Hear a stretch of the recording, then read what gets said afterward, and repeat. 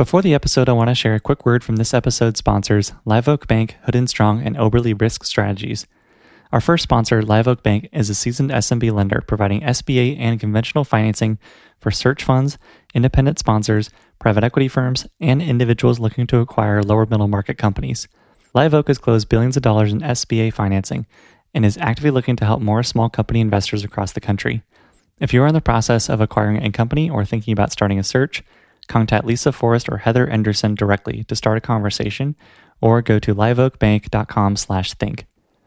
Our second, Hood & Strong, is a CPA firm with a long history of working with search funds and private equity firms on diligence, assurance, tax services, and more. Hood & Strong is highly skilled in working with search funds, providing quality of earnings and due diligence services during the search, along with assurance and tax services post-acquisition. They offer a unique way to approach acquisition diligence and manage costs effectively. To learn more about how Hood & Strong can help your search, acquisition, and beyond, please email one of their partners, Jerry Joe at jzhou@hoodstrong.com. And our third sponsor, Oberle Risk Strategies, is the leading specialty insurance brokerage catering to search funds and the broader ETA community, providing complimentary due diligence assessments of the target company's commercial insurance and employee benefits programs. Over the past decade, August Felker and his team have engaged with hundreds of searchers to provide due diligence and ultimately place the most competitive insurance program at closing. Given August's experience as a searcher himself, he and his team understand all that goes into buying a business and pride themselves on making the insurance portion of closing seamless and hassle-free. If you are under LOI, please reach out to August to learn more about how Oberle can help with insurance due diligence at oberle-risk.com, or reach out to August directly at august.felker@oberle-risk.com. And now to the episode.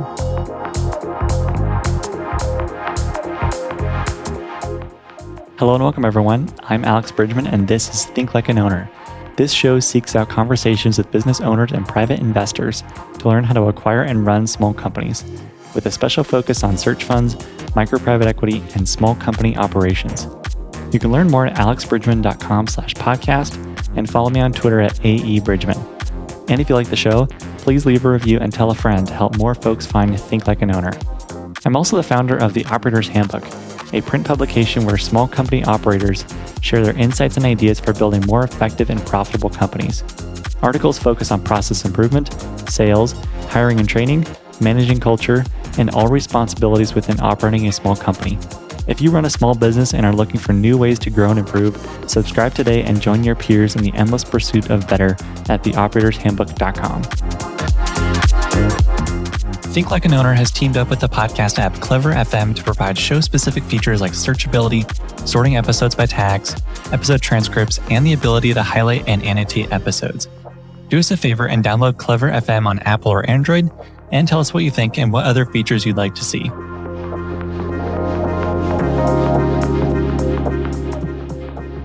My guests on this episode are Austin Hall and Palmer Higgins.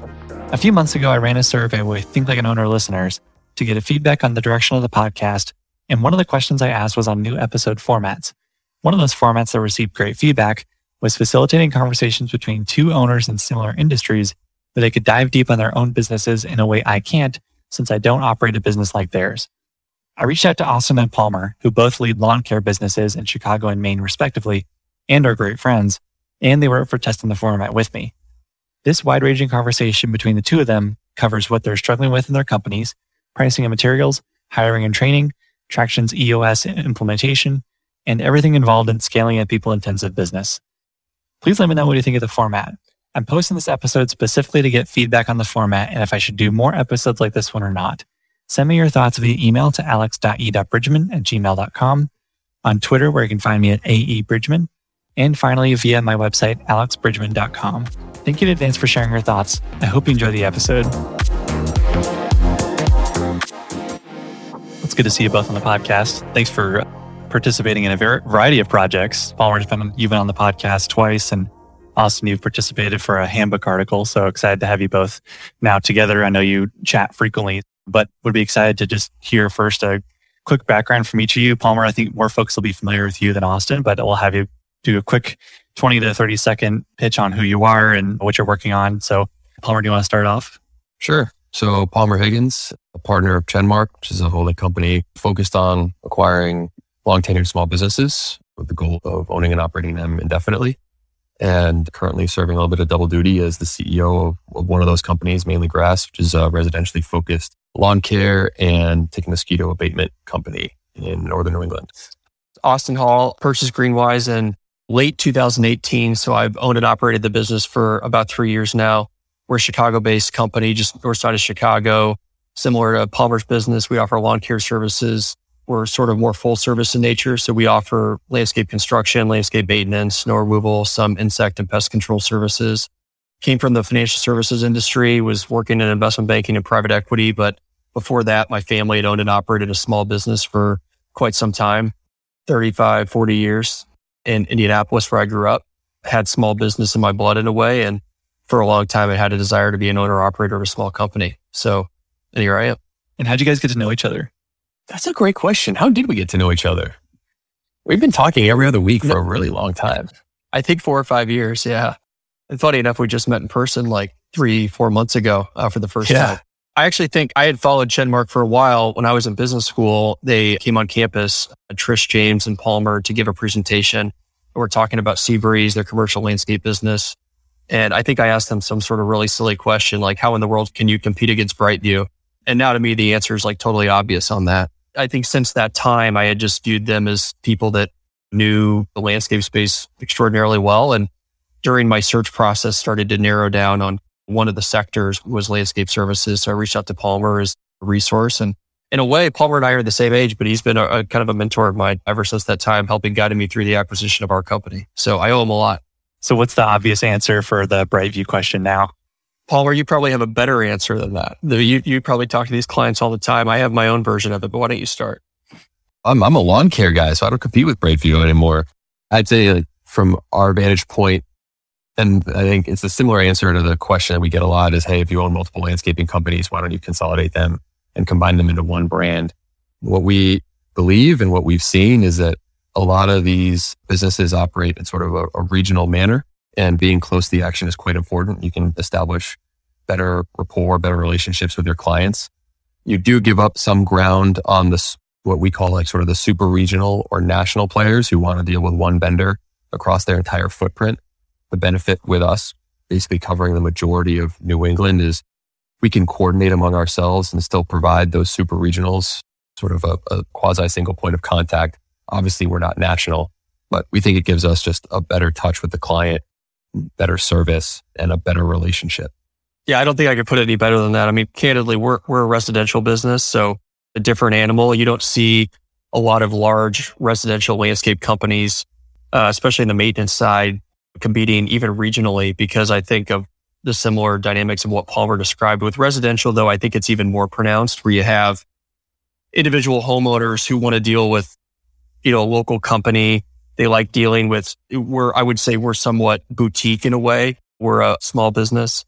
I think it's good for our clients to know that it's operated by somebody who's local. They can just have some peace of mind that the right details are being focused on, that we're going to be responsive, and that we're not too big and we're not too over our skis in terms of managing a huge business. But I think Palmer put it better than I could for the commercial side.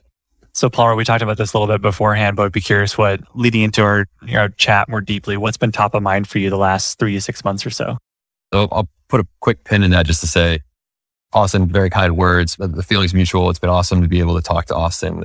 Chenmark has a cool dynamic where I have other CEOs of other operating companies to talk to, but it's actually great to have an outlet that's outside of Chenmark and to have that cadence to be able to talk to someone who's as thoughtful as Austin is awesome. So I want to make sure it wasn't just one way, man. It's definitely two ways. So 3 to 6 months, that's an interesting timeline. I was actually just talking to someone about this yesterday, that we're a highly seasonal business. So 6 months basically encapsulates the majority of our season in 2021. And I would argue that 2021 is a more challenging COVID year to operate than 2020, at least for us. So on the one hand, and I can dive into that if you want, but on the one hand, COVID was, and operating within this year with COVID in the background was interesting to say the least. In the last 3-ish months, 2 primary things that I have been focused on and my team has been focused on. Number one is just the supply chain has hit the lawn care industry hard. And gearing up for 2022. This is a time of year when early ordering is happening for next season, and trying to get price certainty and or supply certainty at this time is incredibly difficult and incredibly challenging when customers are expecting us to give them pricing now for next year. And the other piece is a pretty huge push into training and development. We've sort of overhauled how we develop, especially our field technicians, and how we train them, and the career path that we're trying to put in front of them so we can turn what has historically been thought of as a job into more of a career. And that's taken a considerable amount of work, and probably a lot more work than I thought when I kicked off this project last winter. One thing we talked about a lot is pricing for materials, but also just for customers in general. But I think it'd be fun to kick things off with just a little bit of discussion around pricing. What are price increases that you're trying to look at, or what are materials going to cost you? How are you kind of navigating through a bunch of different prices, both for your vendors, but customers as well? I'd be curious to start there. Pricing, it's pretty all encompassing. And I think it's going to hit every business, regardless of what types of inputs you have, whether they're materials, whether it's labor, whether it's a mix of both or all of one or the other. The impact is going to cascade down across industries, and it's going to impact a lot of things that are tangentially related to price. So in my world, in Mainly Grass right now, the big complication is we have one opportunity once a year to set pricing, and that's right now. Our renewal letters will go out next week, and we will be effectively guaranteeing pricing to our current customer base for the entirety of 2022 in mid-November. And that has a ton of complications when vendors are reluctant to give me pricing on some of those input costs as far out as March, let alone September, October of next year. And so we're wrapping up conversations, wrapping up decisions that we've had to make in anticipation of renewals going out in an environment where our inputs are variable on a longer term than the output has to be to the customer. And we don't do multi-year contracts, so everything gets renewed, except for very rare cases, everything gets renewed on an annual basis. For your world, Austin, I have to imagine that it can be even more complicated if you're signing up a commercial account that's multiple years and you're struggling trying to figure out what's happening next year, let alone in 2 or 3 years. Yeah, it's interesting. We actually operate pretty similar to you. And we only have annual agreements. We have very few multi-year contracts. And generally, those are for our snow removal contracts where we just have more visibility on labor and material pricing. Like, for instance, ice melt is pretty stable for us, as has been like snow removal labor costs. But for our green season services, landscape maintenance, and turf care, we're similar to you in that we send out renewal letters a little bit later than you do. And in our conversations in the past, I think you talked about November being the right time frame. We generally send them in January and February.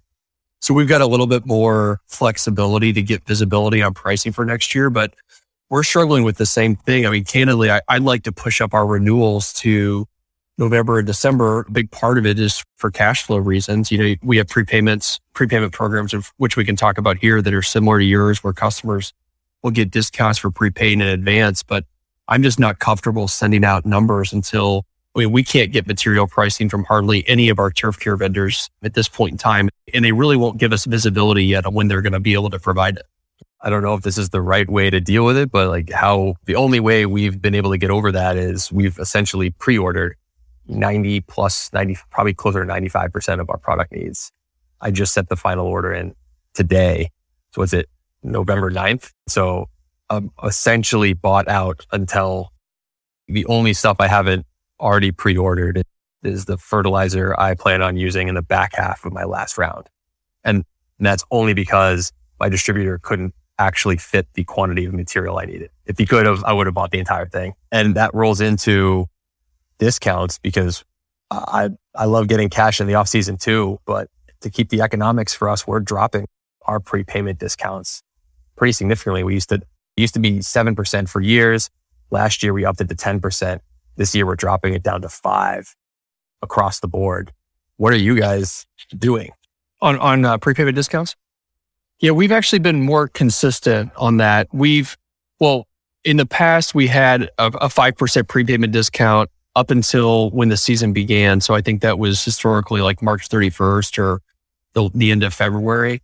And we bifurcated it a couple years ago to distinguish between credit card payments and CAT or ACH and check payments. Obviously, credit card fees being in the range of 2.5% to 3.5%. We wanted to account for that. So we're now at 6% if prepayments are made with ACH or check and 3% with credit card.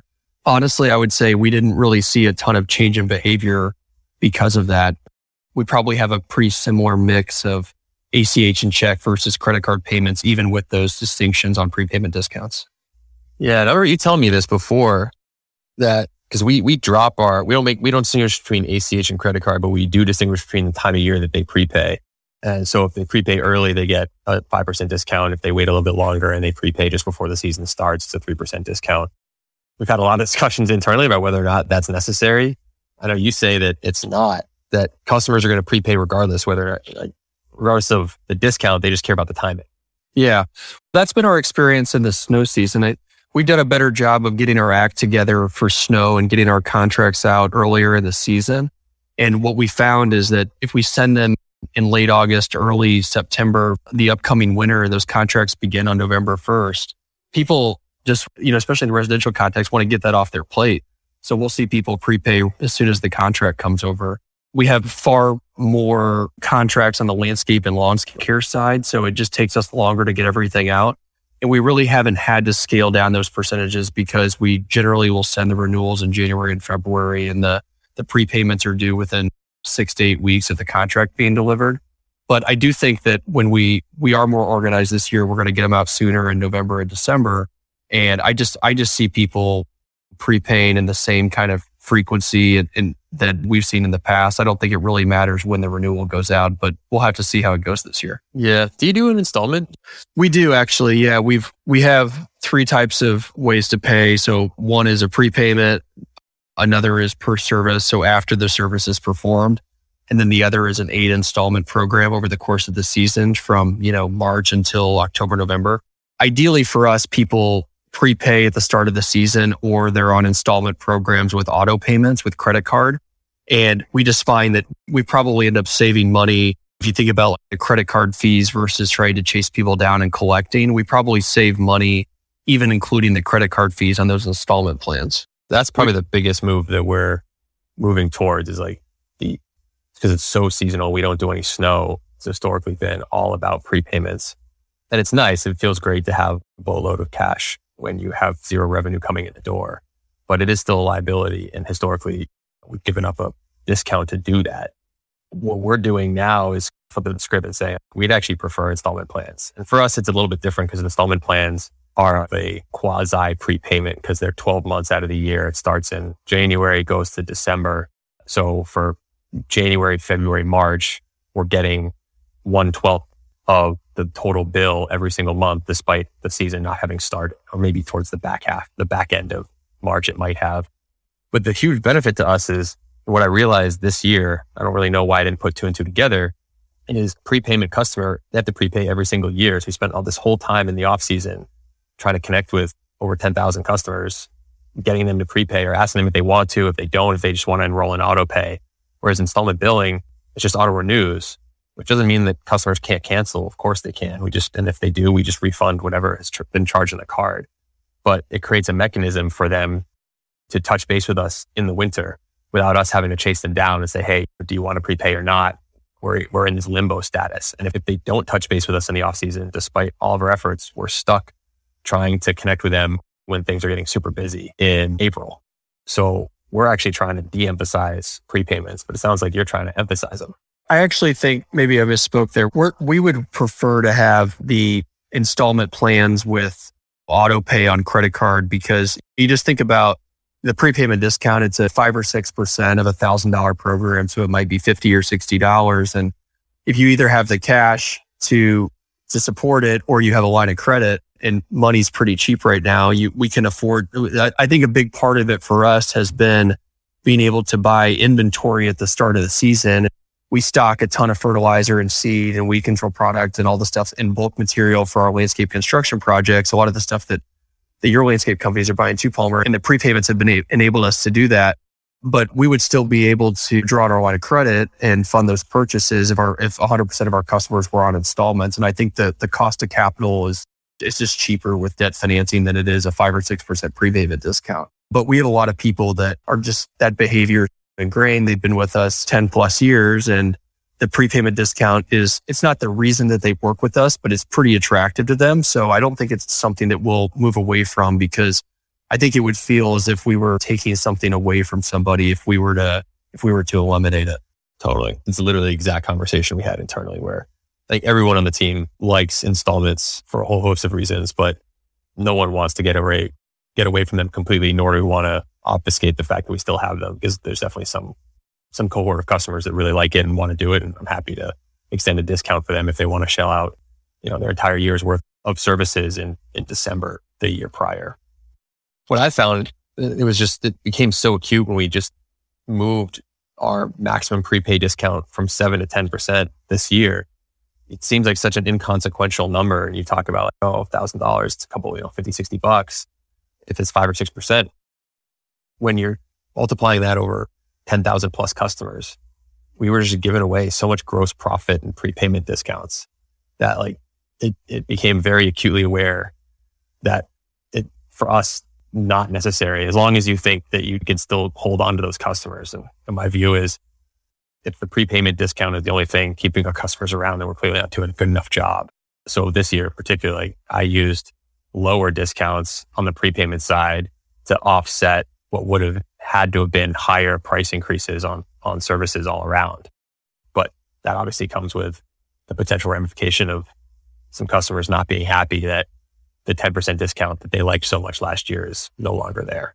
For us, we've looked at that math with the prepayment discount, and we could probably add 2 points of margin to our net profit by eliminating it entirely. But for a residential client base, it's just not practical. So I don't think we'll move in that direction. What I would like to move away from are per service billing. And there's a lot of people out there who say, especially newer customers, that they want to see the invoice. They want to confirm the services that we provided. And an installment plan can be a little bit vague. You're paying 8 equal installments of $100 a month. Although we send email confirmations and email schedule updates, and we actually leave physical leave behinds when we perform our services, clients just feel better knowing that they know the service. Some clients, they know the service was performed and then they're comfortable paying after that fact.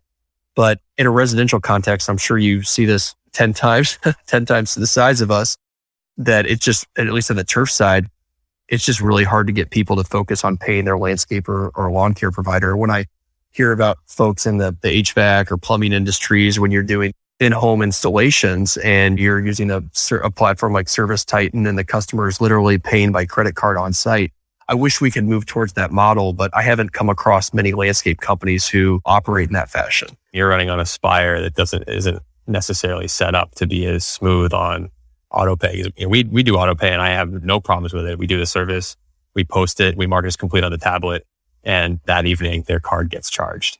And it's very smooth, but I don't think Aspire has quite the same smoothness to it.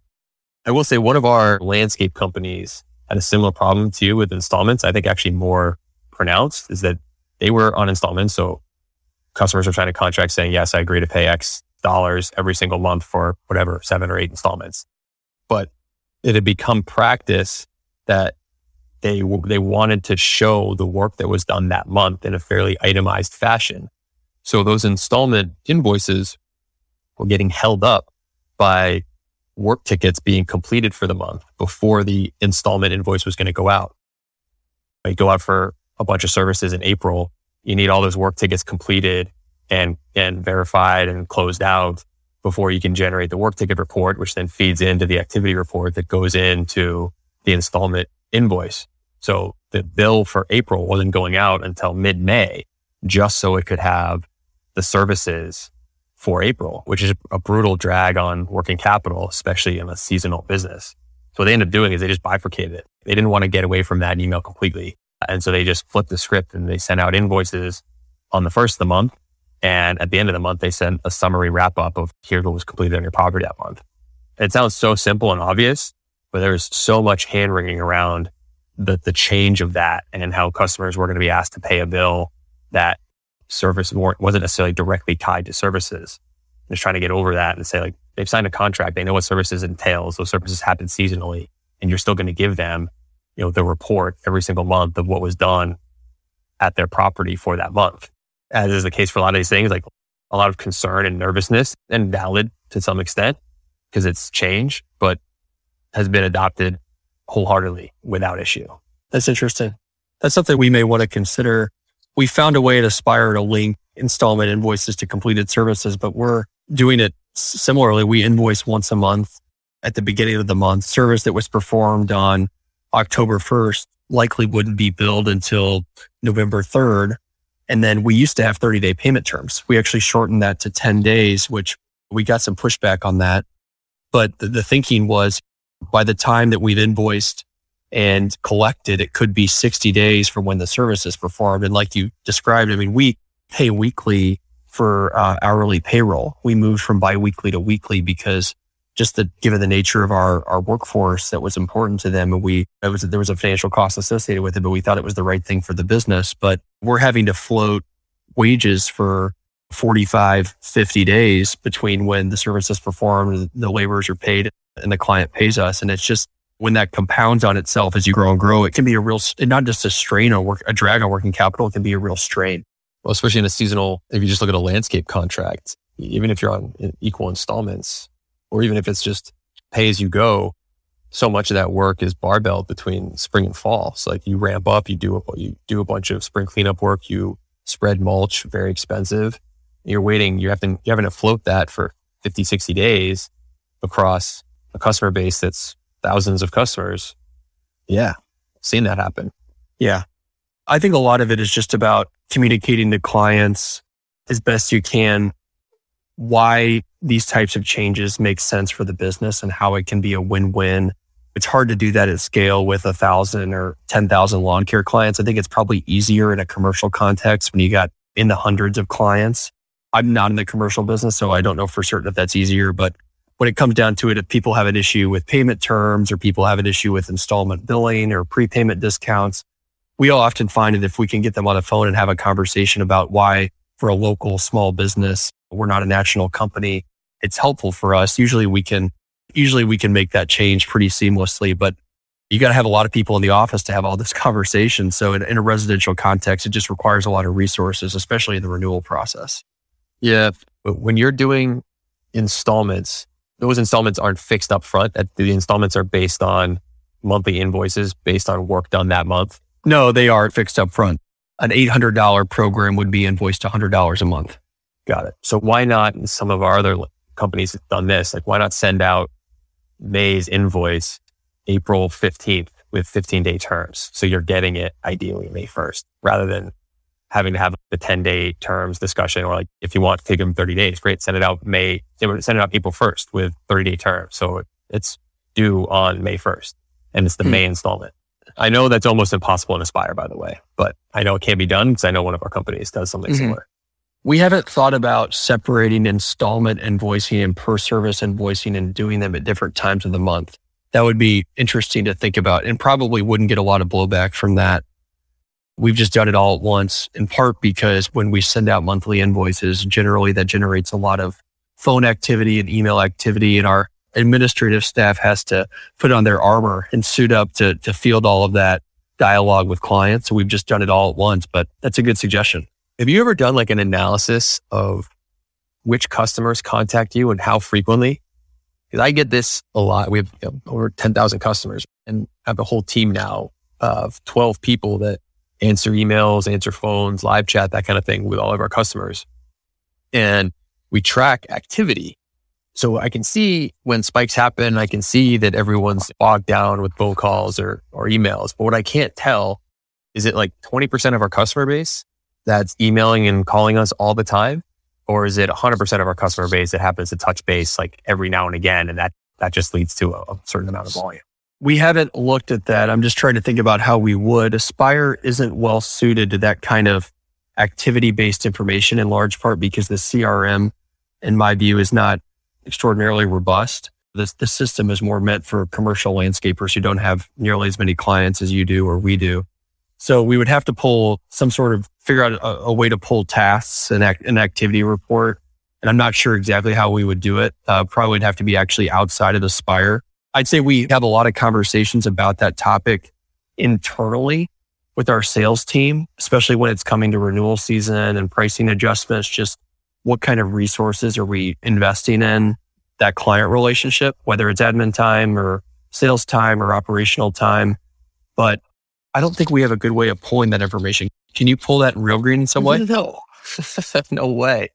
It would be pretty gnarly data set because you'd have email, which is just Gmail, which we can get the back end data there of who's emailing in. And that does feed some of our data viz activity trackers. And we have a VoIP phone system, which has reporting. So we'd have to strip that out. And then we have a third service for live chat. We'd have to strip that out. And we have another service for texting. So I'd have to basically run 4 reports from 4 different platforms to get a sense of which email or phone number is calling in or emailing in, map that onto a customer list that I would get out of Realgreen to figure out which email and phone number is associated with that account to tie everything to a customer number, and then roll it up that way, which is precisely why I haven't done it yet. But I just can't, every time I hear that the office is getting just totally inundated, I also hear stories about a small handful of customers that call or email all the time because everyone knows them by name. And so I can't shake the thought that it's the 80-20 rule, or maybe it's even more extreme. 5% of our customer base accounts for 80% of our office communication flow. And if that's the case, how are we missing the boat with them? And how can we educate them or educate ourselves to solve those problems and answer those questions without them having to call or email in 800 times? I don't know.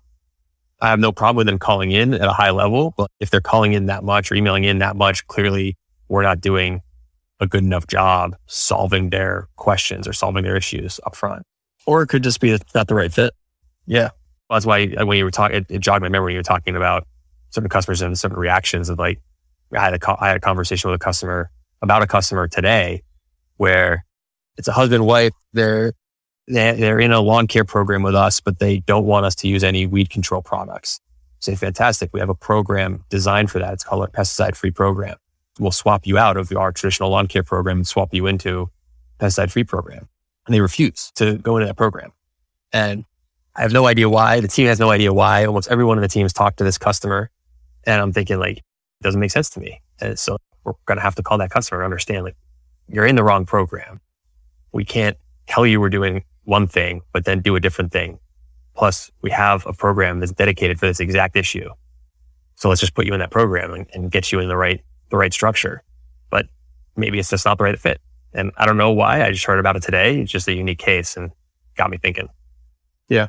We don't have a way of tracking that information in Aspire. We have done analysis around our VoIP usage so we can track the number of calls that are coming into the office. We've usually used that to just understand how busy our team is and when they need extra support, if we need to hire additional people or bring on temporary folks.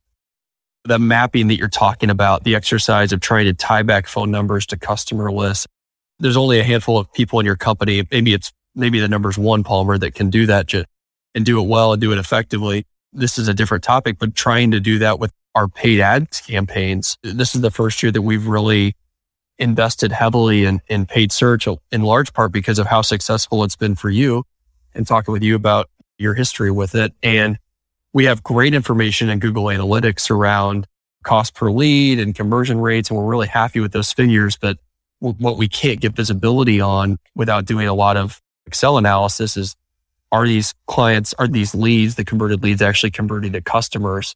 And when I'm trying to cross-reference phone numbers with information in our system, the home phone and the office phone, there's all kinds of Excel gymnastics you have to jump around to try to get to a directional answer.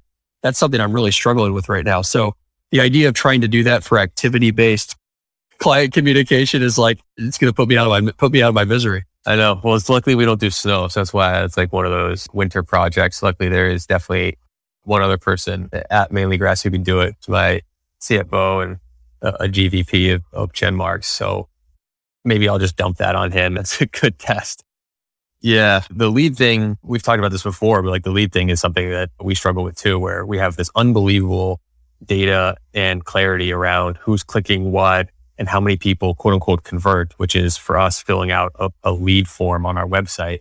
But then there's this huge absolute wall that like information cannot pass, because then it passes basically over an email into an inbox, then it gets input into Realgreen, where we then actually present them with a quote and try and convert them from there. So I've struggled with that, and I basically just do everything in aggregate. So I'm looking at what the cost for a conversion is on Google's side, and then what the closing rate is on our side with associated numbers and costs to create amalgamated cost of customer acquisition. But would love to see exactly, oh, hey, like people who click this ad with this wording or through this copy are converting at a much higher rate to actual customers. So you can afford to pay a higher conversion cost through Google because you know they're going to convert better.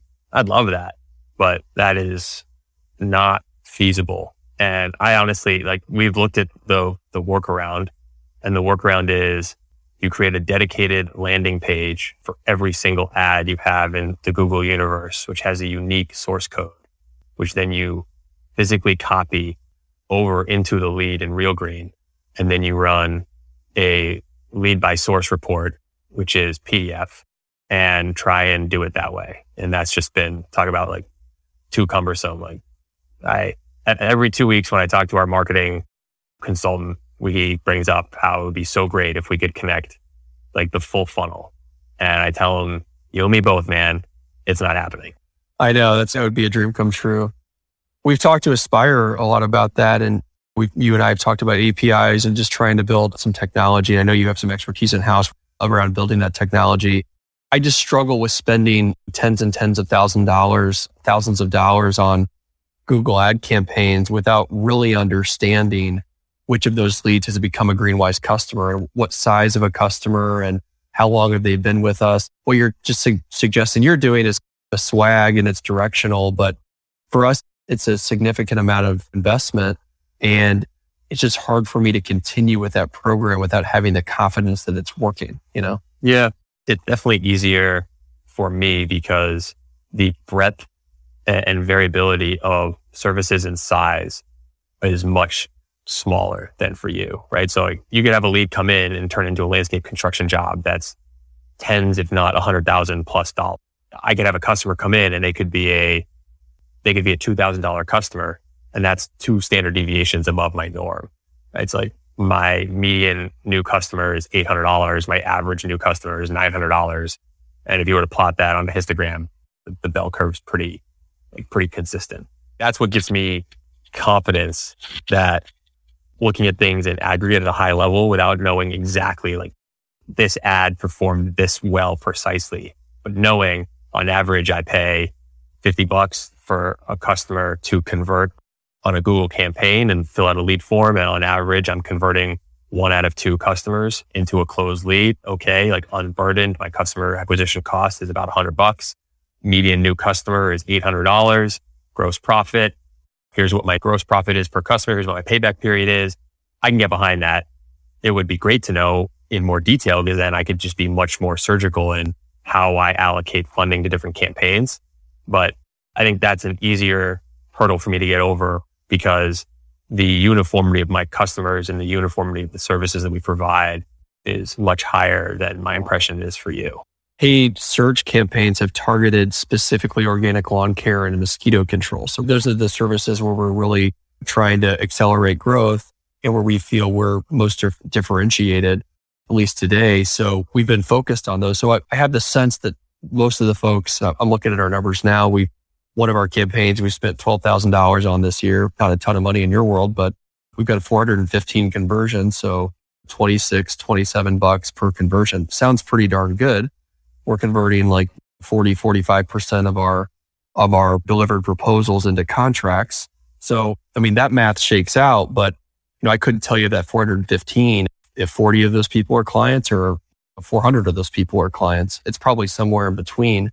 So if somebody is listening to this podcast and can sell me a solution to be able to have more precision around that data, it's something that we would find hugely valuable and probably pay a lot of money for. The thing that's a little bit murky for us is we weren't using paid search until 2 years ago, and we're still dipping our toe in the water on it.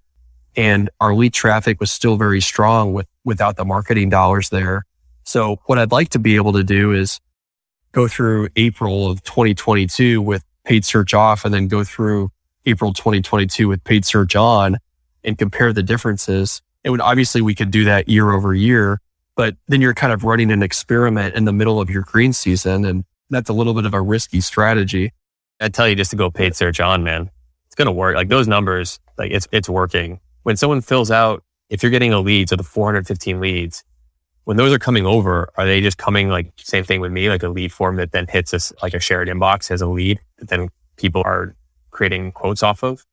That, and we have a call only campaign. So we direct link to a phone number that they can dial directly from Google. So why can't you just tag that? Aspire has tagged. Why can't you just tag that as like a Google lead? And then you could figure out like how many of those are closing. If you're concerned, what you're saying is you're concerned that those like organic Ticket Mosquito customers, maybe when the lead is via a Google paid search campaign, the close rate isn't 40 to 50%. It's much lower. That's what you're concerned about?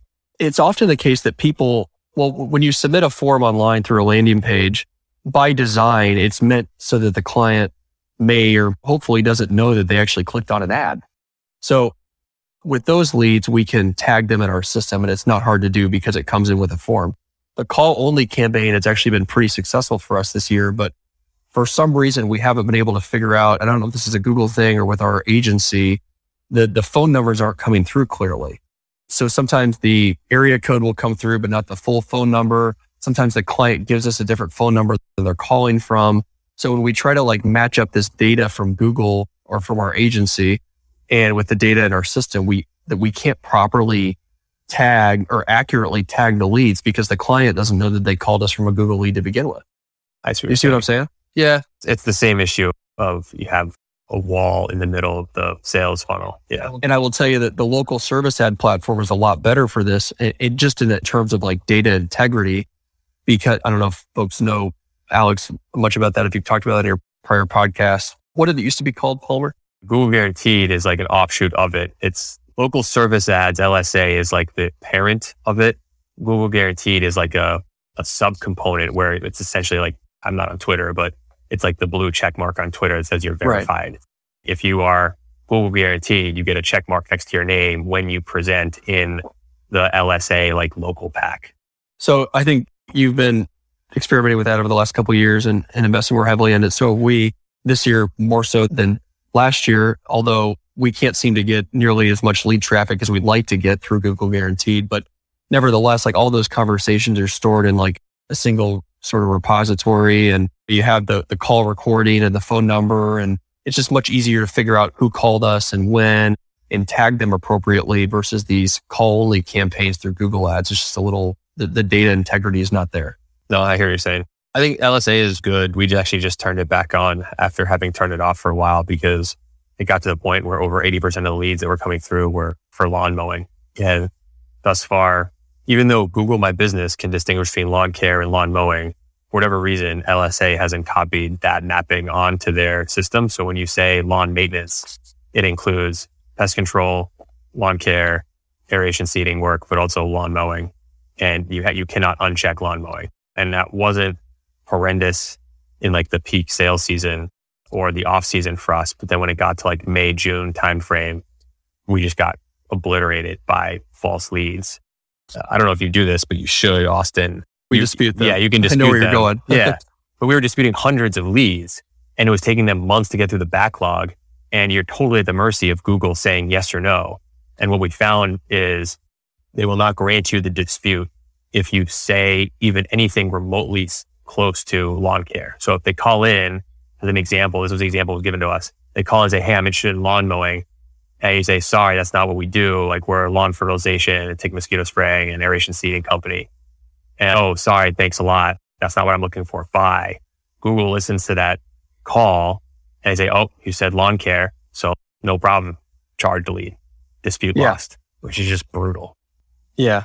We found the system to be, I think they've got some work to do on it. And I guess it's somewhat new, but there's clearly some tweaks that need to be made. But I think the frustration for us has been like, we can increase the dollar spend per lead as high as we want, and we're still not driving the traffic that we'd like to. So that's the first thing, which maybe somebody can share with me what I'm doing wrong there. The second thing is the dispute process. Once they render it denied or approved, like there's no recourse. You can't go back to them. And then on your third point, our office team doesn't know when somebody's calling us via Google Guaranteed. So when somebody calls in and says lawn mowing and says, what's your minimum for lawn mowing? We're going to tell them whatever the number is, $55, $60. And without knowing that we shouldn't have had that conversation if we're following Google's rules and we don't want to pay for that lead. So it's just frustrating for us because we can't train our administrative team to filter because the client's not supposed to know they called via that program. We had that conversation and nevertheless, Google is still charging us the $18 or $14 for that lead. And it keeps on happening over and over. I will tell you that the reason we haven't turned it off is it's just been super sporadic. We'll have a day where 3 or 4 leads come in and then we'll have a month where not a single lead comes in. So I haven't really been able to pick up on any patterns there. But also you do lawn mowing. So that's not as like hard of a cutoff for you. And frankly, it's like I've had that same frustration. Man, if I knew this was a Google lead, I might be able to do it differently. But then I've thought about that and talked about it with the account management team. That's a shitty customer experience. Like, hey, you're calling from Google. I'm going to treat you totally differently because I don't want to get charged by Google. You never know. Maybe they say, oh yeah, I was interested in lawn mowing, but actually now that you mention it, it would be great if I had some tick and mosquito services at my property. I'm getting smoked by ticks and I want to get some protection there. Great. I'd love to give you a quote. You still want to insert a level of just like normal human interaction into, albeit a digital campaign world. And even if we could distinguish between Google accounts, I honestly would probably tell my team, just handle them like any other customer calling in and treat them like you would want to be treated. And if that means I get charged, I get charged. Doesn't mean that when I talk to our Google rep, I'm not pissed and telling her the architecture for how to distinguish what services you do is in Google My Business. I don't care how big of a company you are. Like you got to be able to piggyback off of that architecture and just duplicate it because it's already there. The other frustration that all landscaping companies have is there's no way to distinguish whether or not there's no ability to market snow on that platform, which seems like a huge miss. On that point, we've tried to market snow with Google ad campaigns in the past with very limited success. And it could be user error. For some reason, we put ads out there that we thought made a lot of sense. We talked about residential services. We're really pushing zero tolerance for residential. So it's a smaller subset of the market, but we just had very little lead volume. On a 2-month campaign, we might have had we were spending maybe $50 a day and had 10 or 20 clicks, like almost nothing. So I just really couldn't make sense of that if it was a service that people just aren't going to Google to. You would imagine in today's world, people are going to Google for darn near everything. Especially on the snow side, like it's so in demand. The headlines up here are ridiculous. I was going to loop back to it, but you said you weren't seeing a lot of inflation on the snow cost side of things, whether it's de-icing or plowing? On the ice melt, no, actually we haven't. We just pre-purchased most of the ice melt we need for the full season, just in anticipation of having, I'm sure there's going to be supply chain shocks and shortages that we're just not seeing right now, but we were able to pre-buy most of our material. And on the labor side, I'd say we're seeing just a little bit more inflation than we're seeing on the landscape side, but not a lot. Our labor rates have probably increased like 8 or 9% this year, which sounds like a lot, but in today's world feels like fairly normal to me. So no, we're not experiencing that. Dude, you're doing great. I don't know where you're getting your salt. I'm going to have to call you after to figure out, because I think across the board for ChenMark companies, it's like 25 to 40% up.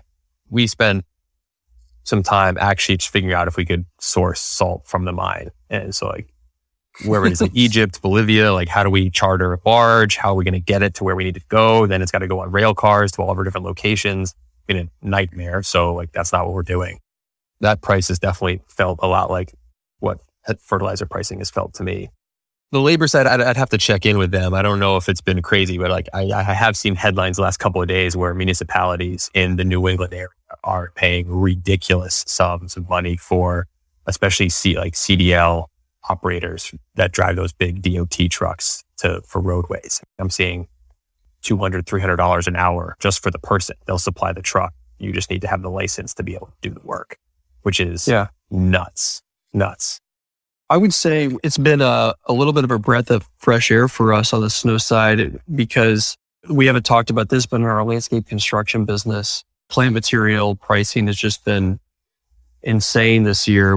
Every time we pull up our vendor price list, something's changed, and there was just no way to really keep track of it or throughout the season. It was just every day. Usually we have price increases once a year.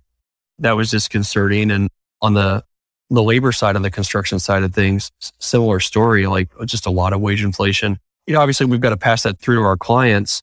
We also want to try to do what's in the best interest of our clients. And to the extent we can keep our prices down or flat, we'd love to be able to do that. So in our snow business, like we didn't have to increase things quite as dramatically because of that stability, which is actually a little bit surprising to me because for those that don't know the snow business, it's really hard work. You've got folks the folks who are doing the work have to commit their whole winter to it. It's incredibly unpredictable. It's very disruptive to people's lives. So in general, it's hard to find people for that service, but knock on wood, our snow season just started. We've been able to get pretty decent commitments from our staff. I have to imagine people are raising prices a lot more. I know our companies are raising prices more than it sounds like you guys are, but we're also facing input costs going a lot higher. I think for snow particularly, I think scarcity is going to be a big thing. I think customers, whether it's residential, commercial, if you haven't locked up a contractor by now, you're probably going to be a price taker. And there's just not a lot of supply out there. I've heard incredible stories of competitors of ours in our markets canceling contracts, good contracts, not because they want to, but because they know they can't service them. And they're having to make the toughest of all calls, which is cancel some of their largest accounts that require the most labor and materials and equipment. They can't staff it appropriately. So they have to shrink their book of business. And that's not a sign of the times. I don't know what else is. My guess is you're going to hear about that stuff. Like once snow starts flying, you're going to hear about that kind of stuff. Yeah. I'm probably viewing it with too rosy of glasses, but I will say that for us, snow is an important part of our business. For you, I know you keep a lot of your folks on year round. For us, ideally, we'd move towards a model where we can keep our entire staff on for the full season, at least for the people that want to be here, and snow enables us to do that. And especially having a zero tolerance program where you have more consistent work for folks enables us to do it. We have a pretty significant prepayment at the start of the season that allows us to sort of lock in a lot of our revenue because increasingly our costs are predictable. We're buying 100 plus pallets of ice melt to start the season. We're keeping people on full time. So I think it's a model that hopefully will continue to work for us, that will allow us to be able to retain and attract people who want year-round employment, which in an industry that tends to be pretty seasonal, at least in the upper Midwest. Yeah, big time. I got to roll, but I will say one of our companies just announced a guaranteed 40 hours in the winter. And it's a pretty big gamble because we're basically smoothing out the season, the unpredictability of snow with their balance sheet. So far, it's been well received. Not surprisingly, we'll see how it actually executes, but won't know that until next spring. So I'll let you know how it goes. Yeah, I look forward to that. All right. Thanks, guys. Thanks, guys. Yeah, thanks for trying the new format. This is great. Thank you for listening. I hope you enjoyed today's episode. If you enjoyed the show, please consider leaving us a review and telling a friend to help more folks find Think Like an Owner. I also want to thank our show's sponsors, Live Oak Bank, Hood & Strong, and Oberle for their support. For full episode transcripts and more information, please visit our website at alexbridgman.com/podcast. And if you want to learn more about the Operator's Handbook, please visit us at theoperatorshandbook.com and join your peers in the endless pursuit of better.